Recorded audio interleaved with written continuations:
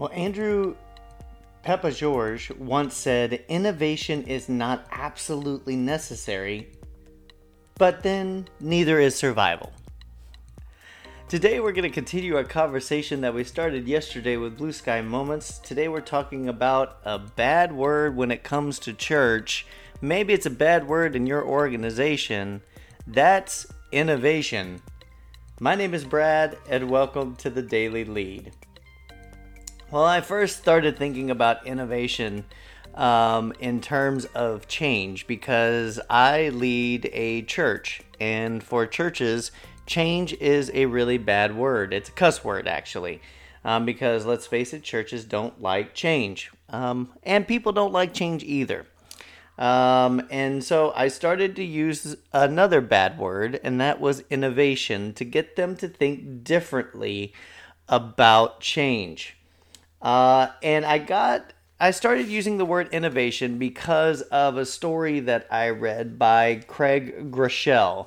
Craig Groeschel leads LifeChurch.tv and was considered at one time one of America's most innovative churches, and he was one of America's most innovative pastors. And here's the story that he told that really caught my attention on this word, innovation. Imagine if I asked you, could you come up with $100,000 in cash by the end of the week? Chances are, unless you're mega rich, you'd probably say, what you talking about, Willis? In your mind, I just asked you to do the impossible. You might think there's no way I could come up with that sort of cash. I can barely pay my bills. So if that's your first reaction, you'd be like most people. But now let's do another imaginary exercise, he says. Think about the people you love most in the world. Your short list might include your spouse, your parents, your kids, and some very close trusted friends. Think of one of those people specifically. Now, do you have your person in mind? Think about that. Okay, good. Now let's keep going. Suppose I told you that your special loved one is very sick. I'm not talking about the I've got to puke my guts up for an hour bowing reverently before the porcelain god sick. No, I'm referring to the you got less than a 1 month to live sick. Certainly, I now have your undivided attention, don't I?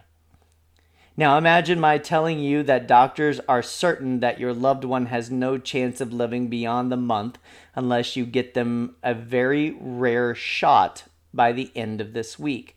And because of the scarcity of this shot, it is very expensive. You're probably thinking, well, money is no object. If this shot is going to cure my loved one and save them, I'm going to do whatever it takes. How much is the shot, you ask? They say it's $100,000.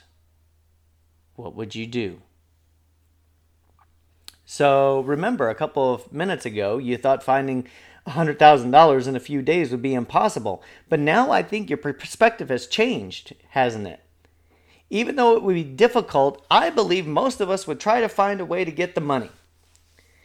You might secure a home equity loan. You might call a rich relative. You might sell everything you own. You might even consider knocking off a bank if you had to. I hope not. Don't do that. Let's try not to do that, right? But we're willing to go to extremes because we just became motivated. And that was his point, right? The spark of passion ignited the fuel for innovation. That's his quote. The spark of passion ignites the fuel for innovation. So the definition of innovation is this: the process of making improvements by introducing something new. Now, if there is anyone who would be motivated to make improvements reflecting God's creative nature, it should be us who call ourselves Christians.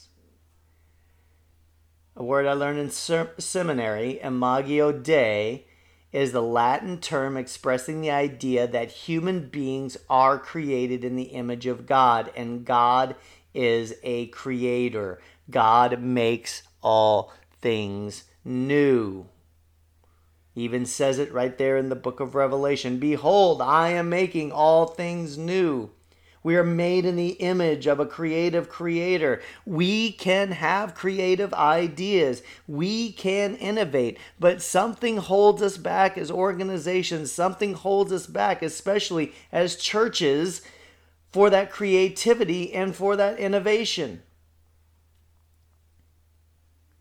Edward de Bono once said, "There is no doubt that creativity is the most important human resource of all, because without creativity, there would be no progress, and we would be forever repeating the same patterns."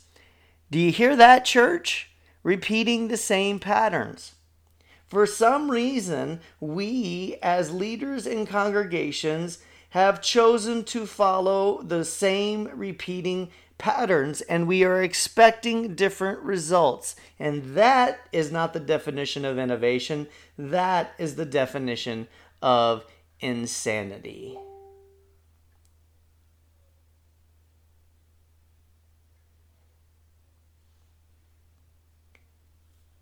I love the story of the men who had a friend who was paralyzed.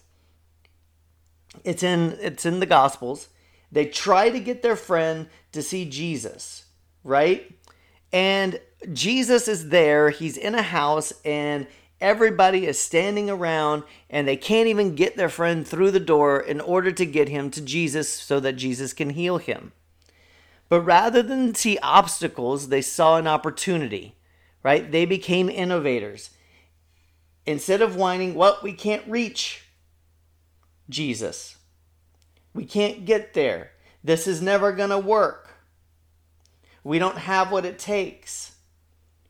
All of these excuses that we use in our organizations, right? Oh, that'll never work. We can't reach certain people. We can't find a way. We don't have what it takes.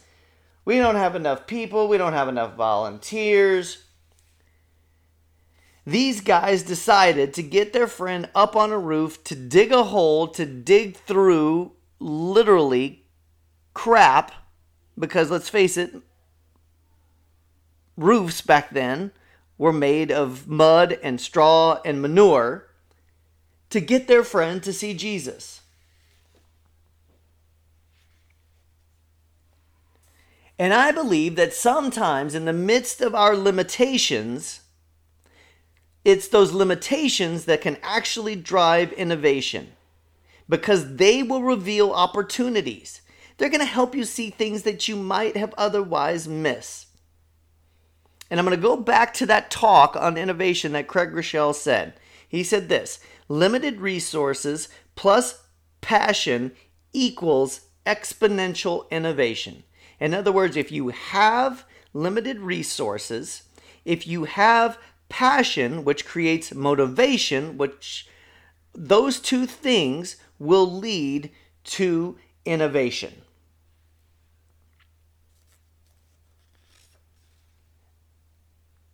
The greatest innovation could come from your greatest limitation, if you have a sincere passion to reach out and do something about it, if you have passion enough to change it. We have to begin to think big. And here's the deal. Here's what you must remember. All right, Warren Bennis said this: innovation by definition will not be accepted at first. Innovation by definition will not be accepted at first. It's going to take repeated attempts. It's going to take endless demonstration. It's going to take constant patience to make it work.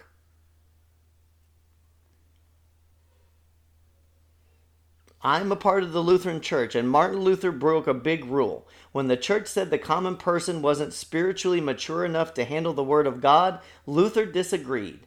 He broke the rules by innovatively translating the Bible into German and putting it into the hands of everyday person. Innovation. There was a lack of a resource, which was the Word of God. He had the passion to do it, and that led him to innovate. And we must be in the habit of thinking in those big blue sky moments that we talked about yesterday on this podcast and finding new ways to innovate. And remember that it won't be accepted at first. It simply won't. Because innovation by definition is never accepted at first. All right. Well, that's all that we have for today. Again, thank you so much for tuning in. Please take some time to share this with someone you know needs to hear these words for today. And as always, hit the subscribe button down below. And please, if you can, just take a quick few seconds and leave us a review. We'd greatly appreciate it. Subscriptions and reviews are the best way that people can find this podcast easier. Well, the Daily Lead is a podcast of the Lead organization. Lead is a nonprofit organization that connects leaders to each other in order to learn and to grow, and congregations to their neighbors. They provide the Lead Journey, which is a transformational process for congregations, strategic planning. They provide consulting, they provide coaching, they provide speaking, they provide it all. So head on over to leadconnects.org. That's leadconnects.org, and see all the amazing ways that they can help you as a leader in your organization, regardless of whether you are a church or not. I believe they have something for everyone. And of course, I'd like to thank our podcast sponsor, GSB Fundraising. If you're a leader and you need help in the areas of stewardship or capital campaigns, please take a visit over to their website at gsbfundraising.com. That's gsbfundraising.com. They'll be glad to help you out, and we're going to actually have someone from GSB Fundraising on next week in our podcast. All right, well, that's all that I have for today, everyone. Until next time, take care and be well.